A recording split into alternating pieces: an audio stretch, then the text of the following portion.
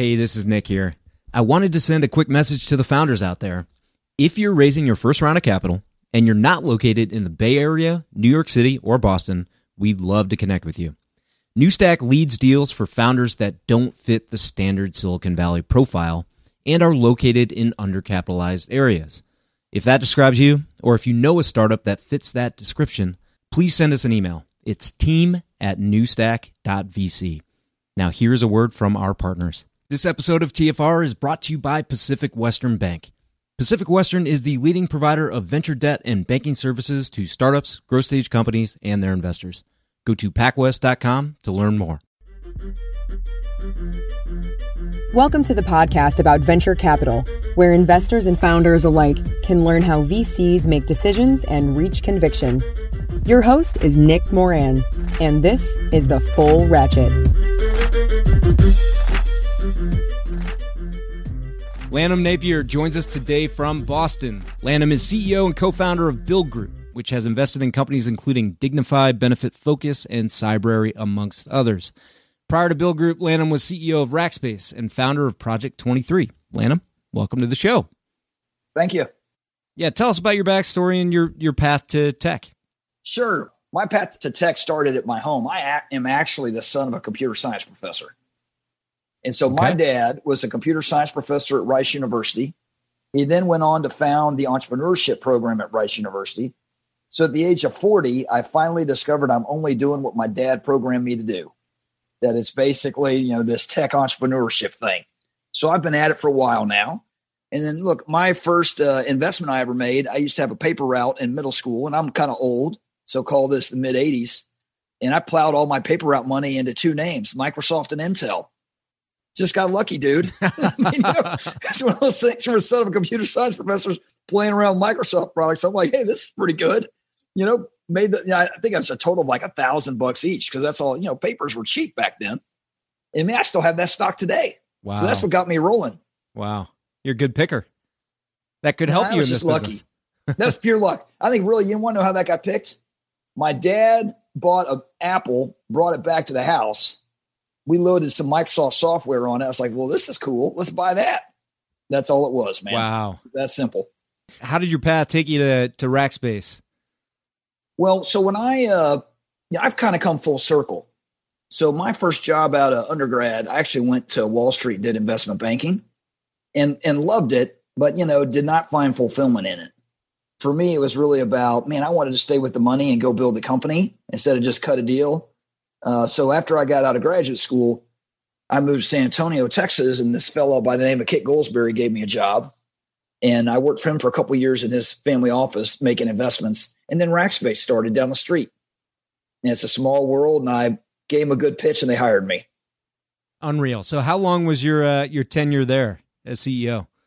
Oh, gosh. I was blessed to be part of that company. I was there for 14 or 15 years, and we went from 2 million in sales to 2 billion. Crazy. Oh, dude, that's incredible. Look, for a business nerd like me, that's hell. I don't know what else would have been better. What an incredible blessing. Yeah. And I'll tell you the funniest thing. So, I started there, the company I was, my wife was pregnant with our son, who's our oldest. And so my son was born about the same time I went to Rackspace. And there's an incredible parallel between the development of a human and the development of a company, which shouldn't be a surprise because companies are just an amalgamation of humans. I remember my son, he'd have these amazing moments at 3, he'd say hi, Dad. I'd be like, oh, this is incredible. And then right after that, he'd go knock everything over. Same way building a company, dude. You have this amazing moment, you win a customer. Next moment, all the electricity goes out. Sure, it's sure. It's the same kind of stuff. I've been there. I hear you. So, when you were taking that journey, I know that you took venture capital, right? So you're not just a founder, you're not just somebody who built a unicorn company, so to speak, but you also took on outside funding from, big tier one, Seqouia, Norwest, and others. What was the biggest challenge, in growing sort of that venture scale company? Biggest challenge, there were so many. So I would say the number one challenge was probably me in elevating my game to be up to the task. It's hard. Right. We were a company growing 70% a year. So if I want to stay ahead of it, I'd have to do my own personal development greater than 70. The only hack I figured out for that is, I had to get really good at identifying talent and hiring talent that were better and more talented than I was, and just figuring out how to keep those things aligned in a way that we would move forward. I figured if anybody listening to this show is in a leadership position, man, it's hard to truly develop one's own skills at a high rate, right? I mean, most of us aren't blessed with that capability. So the way to do it is just to develop a team at a high rate and just, have our skills go through those team members and have those team members pull it. So it's like, I figured when you're the leader, your job is to build the team's going to build the company. What sort of takeaways would you leave the audience with on how to select the right folks for your business? Okay. So, man, there's some great bodies of work out there. So rule number 1, never create something if somebody else already did it. Okay. So when it comes to talent selection, there's some gurus out there to figure this out, and so. Well, distill it down for us. Yeah. Okay. So I use a structured interview process. Okay. I follow the top grading method created by Jeff Smart and Randy Street. Okay. Friends of mine. All right. As far as a diagnostic, I tend to use Gallup's method around strengths finders. Yep. So you can pay Gallup, depending on how many interviews you do, you may have to pay a couple grand or whatever, but they'll really get into the details on somebody. And then my favorite data source is actually all the references, because it's, for me, what happens is when I'm sitting across from you and I want to work for you, man, I'm selling, dude. I'm selling. Okay. And everybody is. So my tactic there is we're going to start at 9 a.m. and we're probably going to go till 9 p.m. So we're going to have a couple meals together. And my gift, I got high endurance. So after about 3 hours of that structured interview stuff with me, you can't really bullshit me anymore. And then we're going to start doing case studies and we're going to really get into it. Then afterward, whatever references you provide, I'll probably call half of them. But really what I want to go do is figure out all the people you haven't provided. Right. And LinkedIn's an amazing tool for that now. Right. I mean, God bless that thing showing up. I mean, you can figure out anybody ever worked with. And it's just about, you got to get people that were junior, people that were peers, people that were bosses. I find the most valuable stuff, the peers. The peers? Yeah. Yeah. Peers tend to be more constructive in their feedback, right? Because the subordinates, they either had a great experience or a bad experience. Yep. For the boss either had a great experience or a bad experience. The peers are like, okay, here's what's really going on. Right? The objective. Yeah. The peers are cool, It's like, man, people suck up to the boss, trick the boss all the time. Right. Politicking and everything else. Yeah. Man, people are amazingly skilled at that stuff. Interesting. So do you apply that same approach with the startup founders you're investing in, checking references? I do. Yeah, I do. I mean, look, I'm a nerd, man. I like that stuff. Because here's one of my biggest weaknesses. Turns out I really actually like people. Turns out some of them, I even love them. And so I have great empathy for what, visionary founders are trying to do, man. There's a lot of glare in that conversation for me. I want to believe you.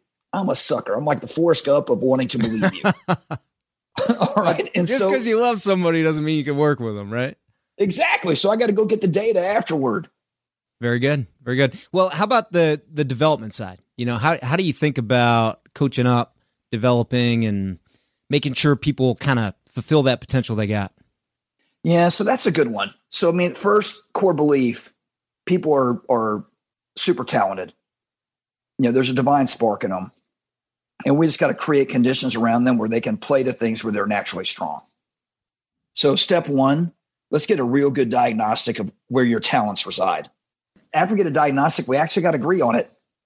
Because it's amazing how people have denial about what they're actually good at.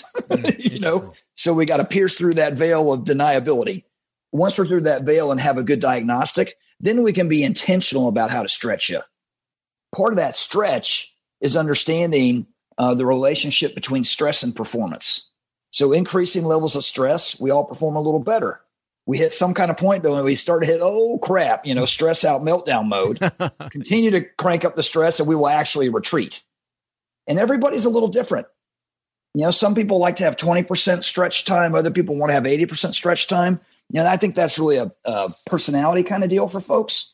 All right. So for me, it's just, look, let's get the diagnostic on where we're strong. Let's agree to that. Let's be intentional about how to stretch you. Let's be intentional about how to invest in you. I like that. A leader and a mentor I learned quite a bit from Larry Colt Jr., who ran a company called Danaher for a number of years and now runs GE. He talked to us often about the difference between stretch and strain. And as long as you're in that stretch mode, like you're performing really high. But if strain goes on too long, that's where things can get tricky. Yeah, the tendon's going to rip. I never heard stretch and strain before. I'm going to use that. That's good. There it is. All right, so let's talk a little bit about BuildGroup. What's the investment thesis? Oh man. All right, so it's super cool. All right, so here's the deal. While building Rackspace, we were fortunate to have amazing investors. What I wanted to create here at BuildGroup, the mission and purpose is for every company to have a permanent piece of capital so that company can achieve its potential. So we have great capital markets in our country. The problem is they're geared to 3 and 5 years. So the first thing at BuildGroup is in every cap table, let's have a permanent piece, a piece that's willing to go 15 or 20 or 25 years.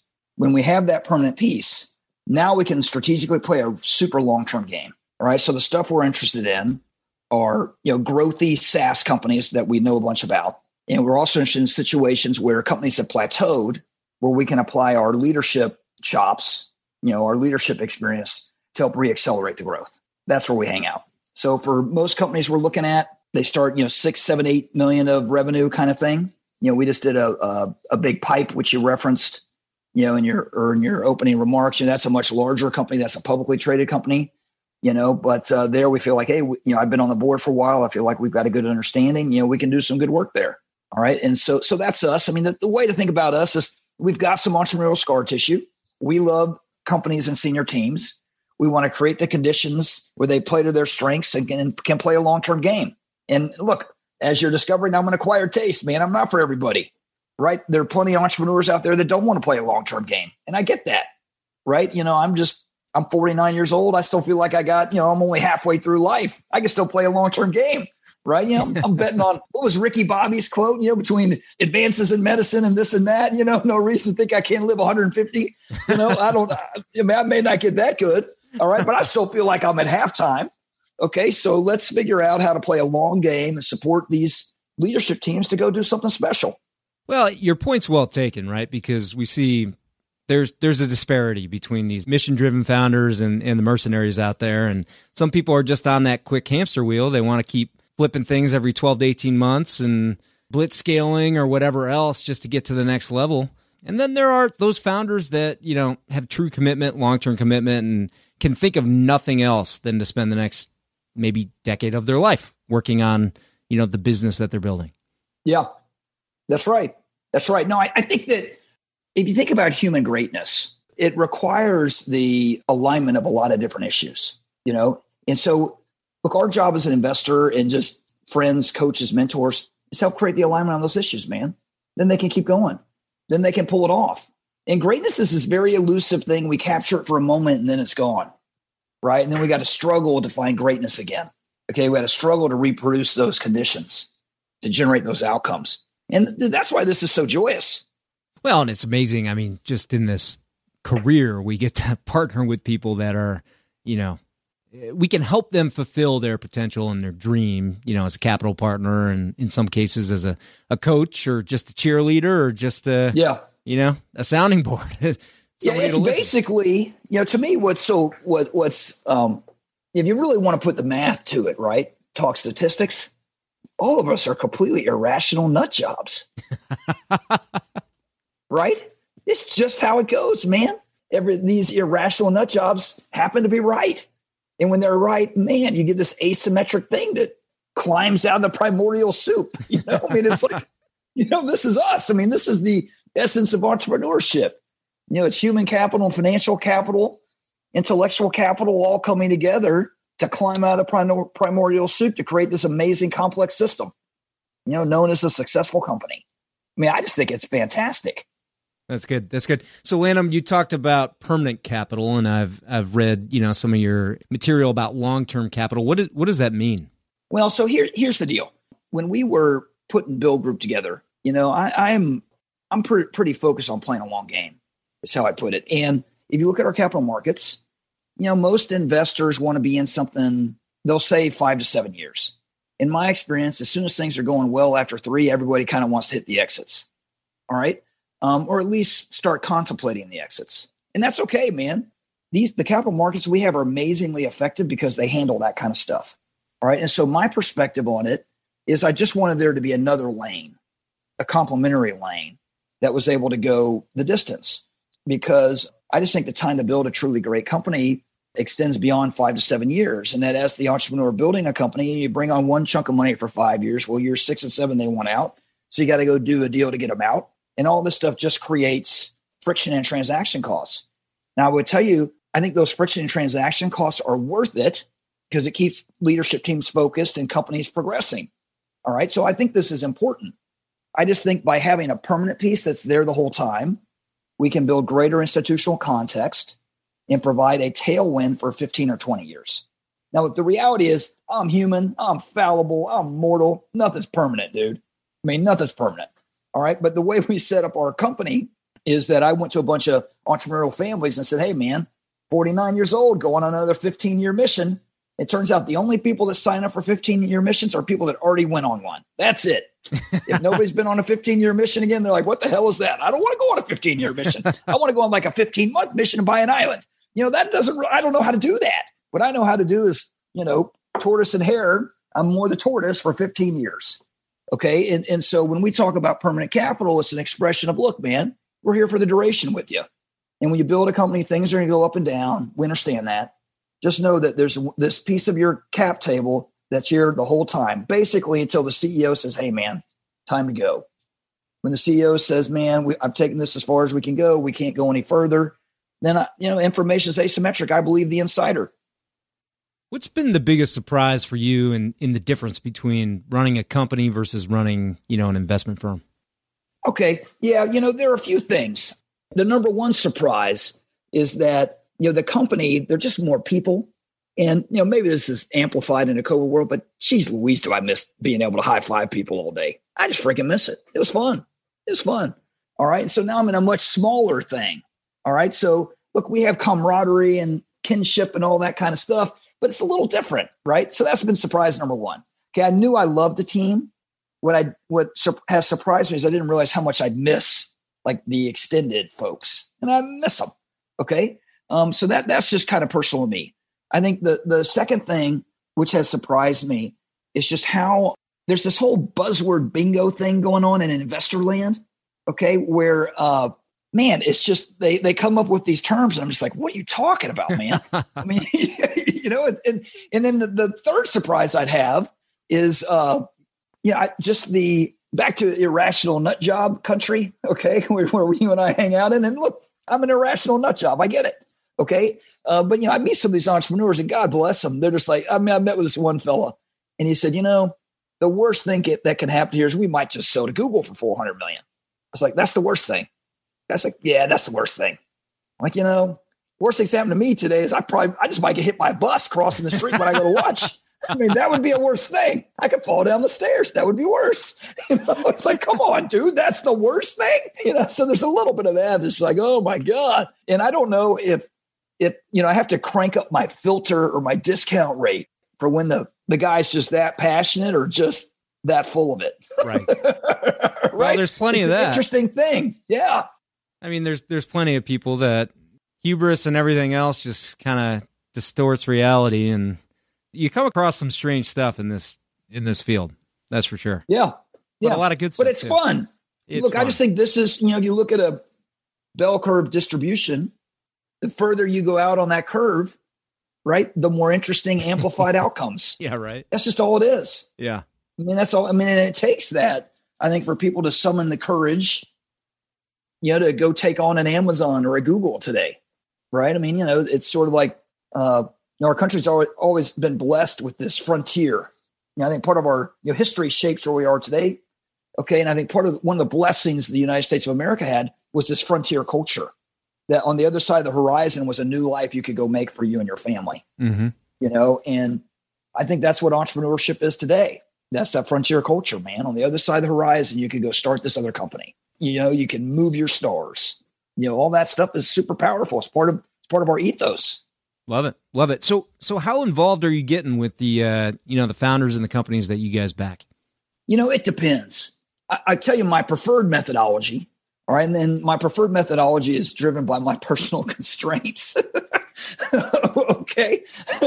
So, let's just be straight. All right. So for people that want help, right, that want me to to show up and be supportive. In order for me to be at my best, it's basically, let's have a call once a week.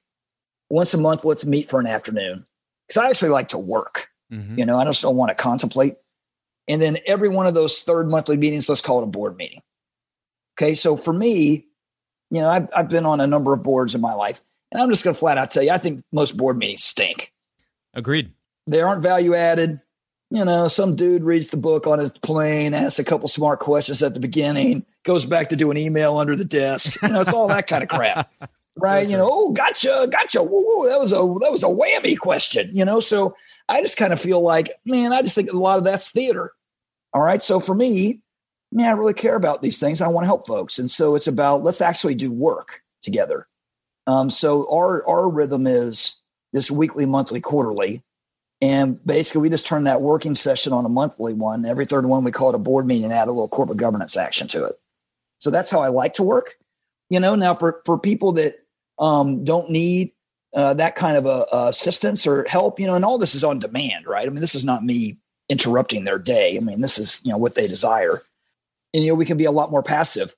It's just what I find, back to my own sort of sweet spot, back to a diagnostic of strength. I need to build up contextual information for a while and get used to seeing the numbers and the metrics for a while and meet people across the company for a while before I'm super valuing those monthly meetings.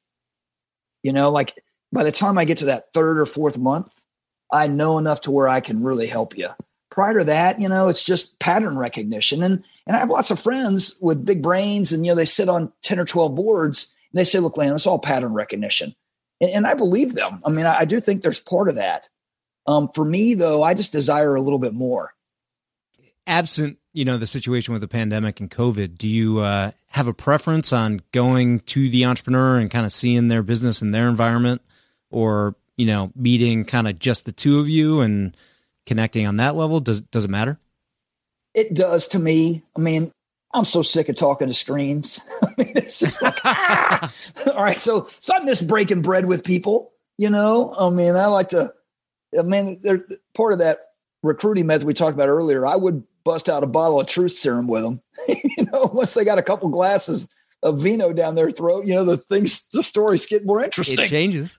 It changes, man. So look, I don't have a great answer for, we've made a couple investments, during COVID, and we're doing it all digitally. Yeah. All right. But there were things I knew about.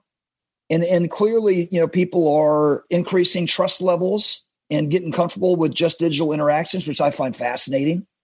Okay. And so, and we're doing the same, but I do look forward to actually seeing people and talking to them and, pressing the flesh. I couldn't agree with you more. It's funny you say it, because we just we signed a term sheet with an entrepreneur 2 days ago, and he runs his business in the area in Greater Chicago, and so we're gonna do an outside closed dinner, and it's the first closed dinner I've gone to in 7 months plus, and it feels like this refreshing thing. It's like, oh, we can get the whole team is coming, which doesn't always happen, but everyone's just kind of excited to get together, break some bread, and of course, a safe manner. Yeah, man, put it under the big tent. There you go. Why not? Right? That's right. No, I just think it's also for all of us. I just think part of being alive is experiencing that stuff. Right. Well, we're all humans here, right? This is not just a financial exercise, especially venture. It's a very human business. I wanted to ask you this before I forget, but how do you guys... I know you've got this fee-light model. I'm not sure I understand exactly how it works, but I know your management fees kind of either get eliminated or step down. How does that aspect work? Okay, yeah. Admittedly, we're still trying to figure it out too, man. Okay. So it's basically the way our structure works is declining fees over time. All right. And the thesis there is that we're going to add so much value to companies that in some ways we could potentially get integrated into them. Right. In other ways, we'll have enough exits to pay for ourselves out of our carry. Okay. So that's how we think about it. And so for BuildGroup, our shareholders are all entrepreneurial families, and so my family, my family being me, we invested a big chunk into the company. Okay. At least it's a big chunk for us. All right. So yeah, man, I like low fees. All right. So it's like, so it's a little bit weird. I'm working for myself, but I don't want to pay myself. This gets a little bit confusing as we have these midnight conversations. All right. But the thesis is just, how can we get super efficient, and how can we try to create a deeper sense of alignment with our shareholders by driving down fees? Very good. Very good. And then, I was fortunate. So I pinged Ryan Corey over at Cybrary before the interview. He's cool. He's a cool dude. Some of the long-term listeners on the show might recognize Cybrary. It was the very first deal that we invested in at Newstack, pre-seed round back in 2015. Is that right? That was your first one? Yeah. Co-led the round. Way to go. That's a heck of a cool company. It is a very good one. Yeah. Like, woo! We're very happy. Yeah. Very pleased we did that one. We talked about it on an episode. This is 5 years ago, but episode number 30 of Investor Stories, if you want to check it out. But Ryan asked for this episode, wanted me to ask you, as a company leaves the product market fit stage and reaches scale, what is the job of the CEO, or how does the job of the CEO change as the company is scaling? Okay. So I think that let's talk a little bit about scaling first and how that impacts the CEO's job. So the first struggle pre-scale is, man, how do I have something the world wants? Then once you hit scale, it's like, wow, the world really wants this. How do I fulfill that demand? Right. And how do I keep stoking that demand so they continue to want it? Right. Right. So I kind of think to say product market fit ends is a bit of a mistake, because the markets are dynamic. These little complex system things out there. There are emerging qualities that we have to satisfy. So in order to scale and keep going, I think you're always kind of solving product market fit. Markets move. Markets want more. Markets get conditioned to your current product and demand more from you to be engaged and loyal, right? So I kind of feel like these things are, you never get there. I think it's like whatever you have today, there's a diminishing return on it. And so we have to continue to invest and innovate to do that. So the secret to scaling, in my view, is to embrace the fact that we always have to innovate and find better fit, to embrace the fact that the market's going to move on us and not get pissed off about it, but say, yep, it moved on us. Our cheese moved around a little bit. We got to do something new. So that's sort of the demand stuff. And that's product work. That's go-to-market work. That's customer care work, all that work. Then there's this inside work of holy cannoli. We're doing such a good job innovating with the market. How in the world do we keep up? And I think there, CEOs need to get super intentional about their internal growth system. So here's what I mean by that. I think the first thing to understand there is to anticipate what talent, skills, and systems one needs to fulfill next year's demand. Then to figure out how long it takes you to build that kind of stuff and create that kind of stuff, and hire accordingly, and build the systems accordingly, and innovate processes accordingly. One of my coaches, this fellow, Carl Isgren, who built Owen Healthcare years ago, I used to go to him because, man, I'd screw stuff up and break it all the time and, feel sorry for myself and pout a little bit. Okay. And I'd go talk to Carl and he'd be like, man, you're an idiot. You don't get it. As long as you're growing fast, things are going to break all the time. This is just how life goes. If you don't want things to break, grow slower. Interesting perspective. Okay. So this is my thing about scaling. It's going to break. Our job as CEO, try to anticipate it before it breaks and, swap out a process, improve a leader, change a product dynamic, create a new tool, right? And so if you just look at a growth system as a multivariable equation, as a complex system, the CEO's job, I think, is to really understand these interaction points and to look at these friction points and to understand that fixing one friction point doesn't necessarily accelerate the system, right? It's actually really hard. It's look, I'm old, dude. So I remember that stupid whack-a-mole game where a mole whacks up and you puts its head, you're supposed to pop it. That's actually not the right model, right? That's just the most urgent thing bugging you. Right. And it's just, you get past that little urgent thing and the next problem reveals itself. So to me, if you want to scale well, become a holistic systems thinker and get really clear about your growth system. Understand these growth systems have customer issues, employee issues, IT issues, go-to-market issues, macro environment issues, corporate culture issues. And when you can get a heuristic that wraps around all that, man, you can sustainably scale. I mean, look how Amazon's done it, right? I mean, you know, whatever Amazon was last year, it's a lot different today, all over the place. I mean, you've got to innovate across all those vectors all the time. And then there's this relentless thinking that, man, whatever I am today is inadequate for my future. So I got to keep changing. I love it. I mean, it reminds me of a conversation I was having earlier this week with one of our LPs, a friend of mine named Seth. We were talking about sort of this evolution of, you know, wants and needs and how those become table stakes, right? You go out and address the biggest problem. Great. Yeah. Good job. Attaboy, pat on the back. And then it becomes table stakes and you got to evolve. You got to find the next thing, you know, because customer needs, like, they don't care what you did last year. They got new problems now. That's right. These things are all relationships. Okay. So I've been married 26 years. And here's what I know about being married 26 years in the relationship with my beautiful bride. So we are college sweethearts. Love this woman more than I love myself. And I can tell you in our relationship, we're either getting stronger or we're getting weaker. There's no medium. There's no neutral, right? That's like that with my friends. It's like that with my kids. And it's like that with all of our customers. It's like that with all of our employees. It's like that with all of our partners, our colleagues. Either we're getting better or we're going backwards. There's no neutral. I think we trick ourselves like, oh, yeah, I'm still good with that dude. When was the last time you called that guy? How do you know you're good? Good point. Right? Right. This is our minds want us to believe all this stuff is stable. It ain't stable, dude. It's dynamic. I'm a bunch of carbon sitting on a rock flying through space at a high velocity. Okay. Everything's flying at high velocity all around us. And so let's embrace the fact that things are moving. And let's embrace the fact that every day we got to get 1% better. We got to get a little bit stronger with all these constituents. We do that, you scale forever. And I'm trying to stay married at least 27 years. I just had my 11-year anniversary, so I'm hey, congrats, man. No, that's big time, right? Yeah, that's big time. It's great. It's great. Certainly wouldn't be here without my better half. But you know, how do you coach a CEO to maintain this pace, this hustle, this focus on getting better, while also having sort of that long-term horizon, long-term vision, and not sort of getting out in front of their skis? You know, it's very interesting. It's hard. It's hard.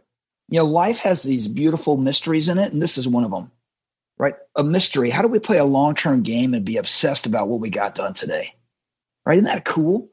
Right? I mean, this is yin and yang kind of stuff. All right. So in my experience, the first thing is to make sure we have a Vulcan mind meld around what I would call a growth mindset. Right? In order to have a growth mindset, the feedback office needs to be open, meaning we can process, accept data that conflict with our home movie, because we all have a home movie. You know, we're walking around projecting it everywhere we go. All right. So if our feedback office is open and we can pull in other data, you know, prerequisite number one for a growth mindset. Prerequisite number two is to be able to act on that data opportunistically, not defensively, right, but opportunistically. And so when I try to spend time coaching people on this stuff, most entrepreneurs you meet have an opportunistic mindset anyway, right? They're going for it, man. Mm-hmm. Or else they wouldn't be, you know, this is back to that frontier thinking. I mean, they wouldn't be pursuing if they didn't have ambition and pride and, you know, be irrational nut jobs and all these things, these wonderful things. Okay. Now the trick is like, all right, we got to play a short-term and a long-term game at the same time. Yeah, man, this is level 5 leadership. This is the Stockdale paradox. I got to be super paranoid, yet confident we will make it. To me, that's the growth mindset thing. The super paranoid helps us understand that there's plenty of data out there that conflicts with our home movie that we need to process and take into consideration to drive up our probability of success, right? The long-term optimism just means that as we go through a J curve and get kicked in all sorts of places that it hurts, we're not going to quit, that we're persistent little buggers. And this is where grit makes the difference, because every company has a J curve regularly. It's just how it goes. Right. You're on top in April, you fall down in May, you know, right? This is that Frank Sinatra song, My Way, right? You know, it's like, come on. Life is not hockey sticks all up to the right. Oh man, only in PowerPoint, right? This is why companies are banning PowerPoint all over. No more hockey sticks, right? Let's just deal with the real stuff, man. Yeah. So I just think that it's how can we help people? To me, it's a magical mystery. It really is. It's about, man, we have to deal with the reality, yet be opportunistic about our future, cast a vision that's palpable, and knock down all this conflicting data to navigate it. It's freaking awesome. It's cool. Well, I'm glad you saw similar things in our friends Ryan and Ralph over at Cybrary that we did. Oh, yeah. Cybrary is fantastic. For everybody that doesn't know that company, man, you should check it out and become a customer. Yeah, 100%.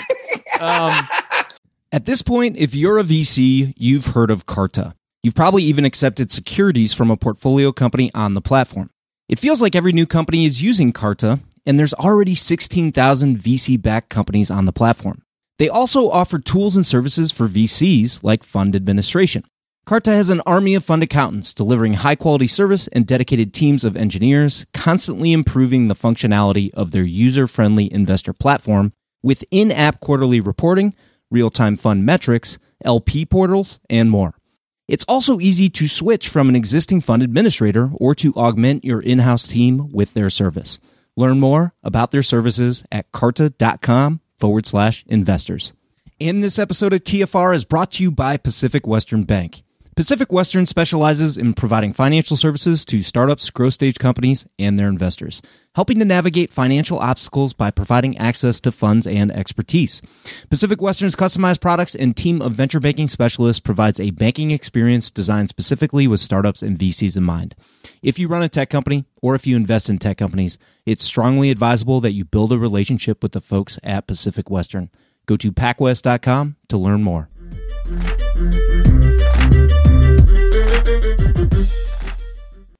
So, hey, you mentioned, some of these big tech sort of monopolies, Goliaths, before. We're in the business, of course, of backing the upstarts out there that are trying to, carve out their business. And we're in an environment now where these large tech companies have monopolized, a lot of the market, a lot of the upside. Of course, recently these CEOs appeared in front of the House Judiciary Committee, and that was kind of an interesting exercise overall. But I didn't watch it. Did you watch any of it? I saw Bezos. That's it. Okay. Where do you stand on the position of large tech companies and how, that impacts the emerging startups? I think it's bad for emerging startups. Look, I'll just state it plainly. I think anytime somebody goes from not being the richest guy in the world on a self-made basis to being the richest guy in the world, there's probably something that we need to check out there. All right. And to me, this is just 100 years later, we have modern day trusts. We had the trust barons robber barons 100 years ago with trusts. We got the same thing now with the four horsemen or whatever we want to call them.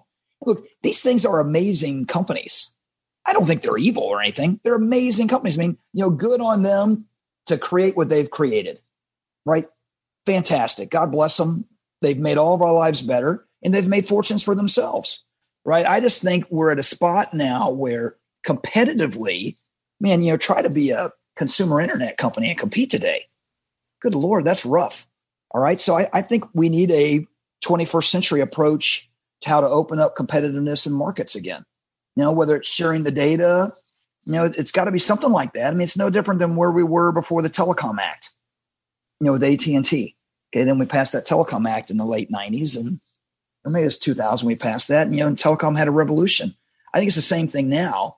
And I think we underestimate. I think regulators or, leadership, whatever, doesn't have its arm around the value of the data here and how those insights just make it brutal for anybody else to show up and compete, and how a lot of consumers, shared their data without really knowing what's going on.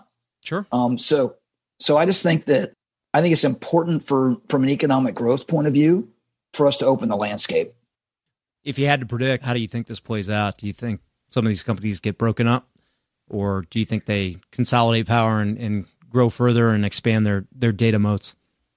Well, one of my favorite presidents is Teddy Roosevelt.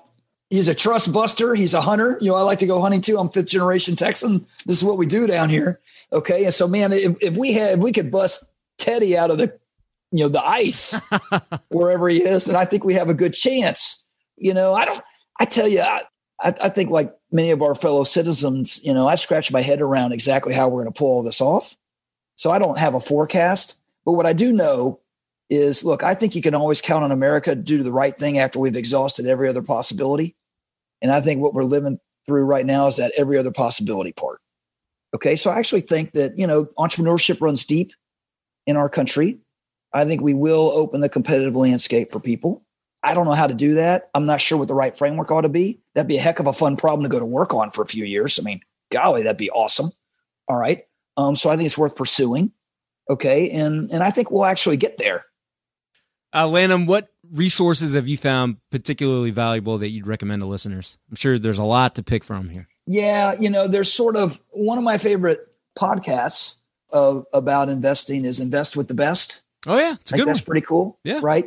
Everybody talks about, how I did this and all that. I think those things are really well known. So, I'm constantly searching the long tail, right, for new sources of wisdom. So lately I've been doing a lot of the Economist podcasts. It's a good one. And I appreciate those. Look, I think for things that I read, I think how to put this. I really enjoy sort of what I call cross-fertilization. The idea of taking concepts in one discipline and applying them into a new one. So the notion of, systems thinking into how to scale, which we touched on a little bit earlier. Mm-hmm. To me, that's very interesting stuff. Okay. And so some of the things I read, I've literally got a bag of books over here.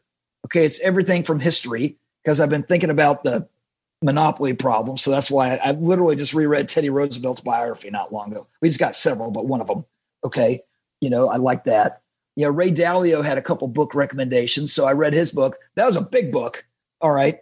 A lot of pages in that one. Yeah. Okay. Yeah. But then he recommended another great one called The Lessons of History by Will Durant. That one's much shorter. Okay. So you might want to start with that one. All right. Enjoyed that one a bunch. Then on investing books, I've read everything from, classic investing books like, from Graham and Dodd. Okay. And, Jeremy Siegel kind of stuff to, much more modern monetary theory stuff. Okay. So I kind of read all over the place. And what I'm doing intentionally is trying to select things that fit for me. Lanham, what do you know you need to get better at? Oh, I got lots of blind spots, just how it goes. Okay. And so one of my blind spots is I'm stubborn. It may take you 2 times kicking in the door before you kick it in with me to get that feedback office open. I'm a stubborn little bugger, man. I got a high level of self-assurance and I think I'm right. The good news is if you smash me a couple times, I'll actually change my mind. Okay. So if you can't change your mind, you can't change anything. All right. So, that's a blind spot. I'd like to get that down to one hard kick. It would relieve a lot of drama in my life. Maybe a kick with some data. That might help. Yeah, that's right, man. Show up with some data, one good kick right in the knee instead of the crotch, appreciate it. Okay. So that's a blind spot. I think other blind spots I have, I've become more of a macro thinker and less of a micro thinker as I've gone through life. I don't know why, just how it's worked out for me. Okay. So, I try to surround myself with better micro thinkers than I am. All right. Those are a couple good ones. The other thing for me, is it's just, I'm an emotional guy. I got to smooth that out, man. The valleys need to be a little higher and the peaks need to be a little lower. You know what I mean? Yeah. And it's hard, dude. It's hard for me. I know some people that are like cool as a cucumber all the time. I'm not that cat, like if I were a professional football coach, I'd be running around going bananas, where some of those guys like, Bill Belichick or whatever, he's just cold as ice all game.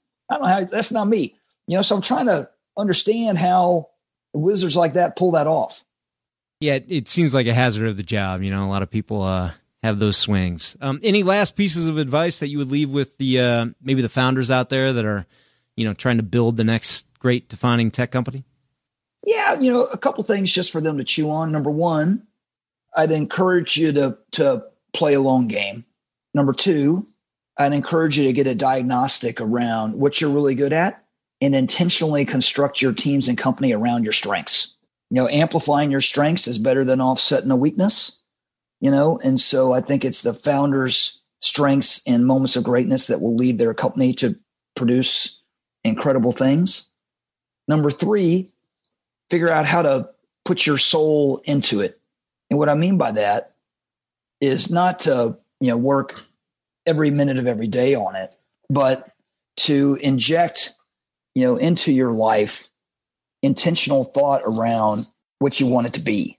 What I mean is, I think all of us, at least I'll just own it for me, I'm a pretty busy dude. And sometimes being busy keeps me numb and keeps me from asking myself really hard questions. Okay. And I think as founders, we're all super busy, but if we can ask ourselves a few hard questions and we can align the answer to those questions with what we do professionally, I think that's a pretty joyous feedback loop, and so just being intentional about how we want to measure our life. I mean, I remember I read Clayton Christensen's book a few years ago, How to Measure a Lot. The question is, how will you measure your life? It's very thought provoking, and so I just kind of feel like as founders, if you think about this, my last piece is, man, I'd go for greatness on all of it. I'd go for greatness in your professional life. I go for greatness in the quality of relationships you have with other people. I go for greatness with your health. I go for greatness with your family. And I'd encourage you not to settle, right? So you're doing the entrepreneurship thing. You got a lot of courage and you got a lot of willpower. And I think, you look across statistics in our country, tends to be a lot of personal pain and sacrifice around being a founder. Some founders end up with that and some don't. So I kind of think you can navigate that in a way to elevate greatness across all of it. So that's how I'd encourage people. Well said, sir. And, what's the best way for listeners to connect with you and follow BuildGroup? So, we certainly go to our website. If you want to connect to me, you can connect with me on LinkedIn. Well, there it is. The man is Lanham Napier. The firm is BuildGroup. Thanks so much for spending the time with us today. I really enjoyed the session and look forward to finding more to work on, not just Cybrary. All right, man. Go Bears, dude, right? That's right. That's right. If they can play, right? Yeah, I think they need that TV revenue. I bet they play. All right. I hope you're right. All right. See you, man. Take care. Thank you for having me on. Bye-bye. That will wrap up today's episode. Thanks for joining us here on the show. And if you'd like to get involved further, you can join our investment group for free on AngelList. Head over to angel.co and search for New Stack Ventures. There you can back the syndicate to see our deal flow, see how we choose startups to invest in, and read our thesis on investment in each startup we choose. As always, show notes and links for the interview are at fullratchet.net. And until next time, remember to over-prepare, choose carefully, and invest confidently. Thanks for joining us.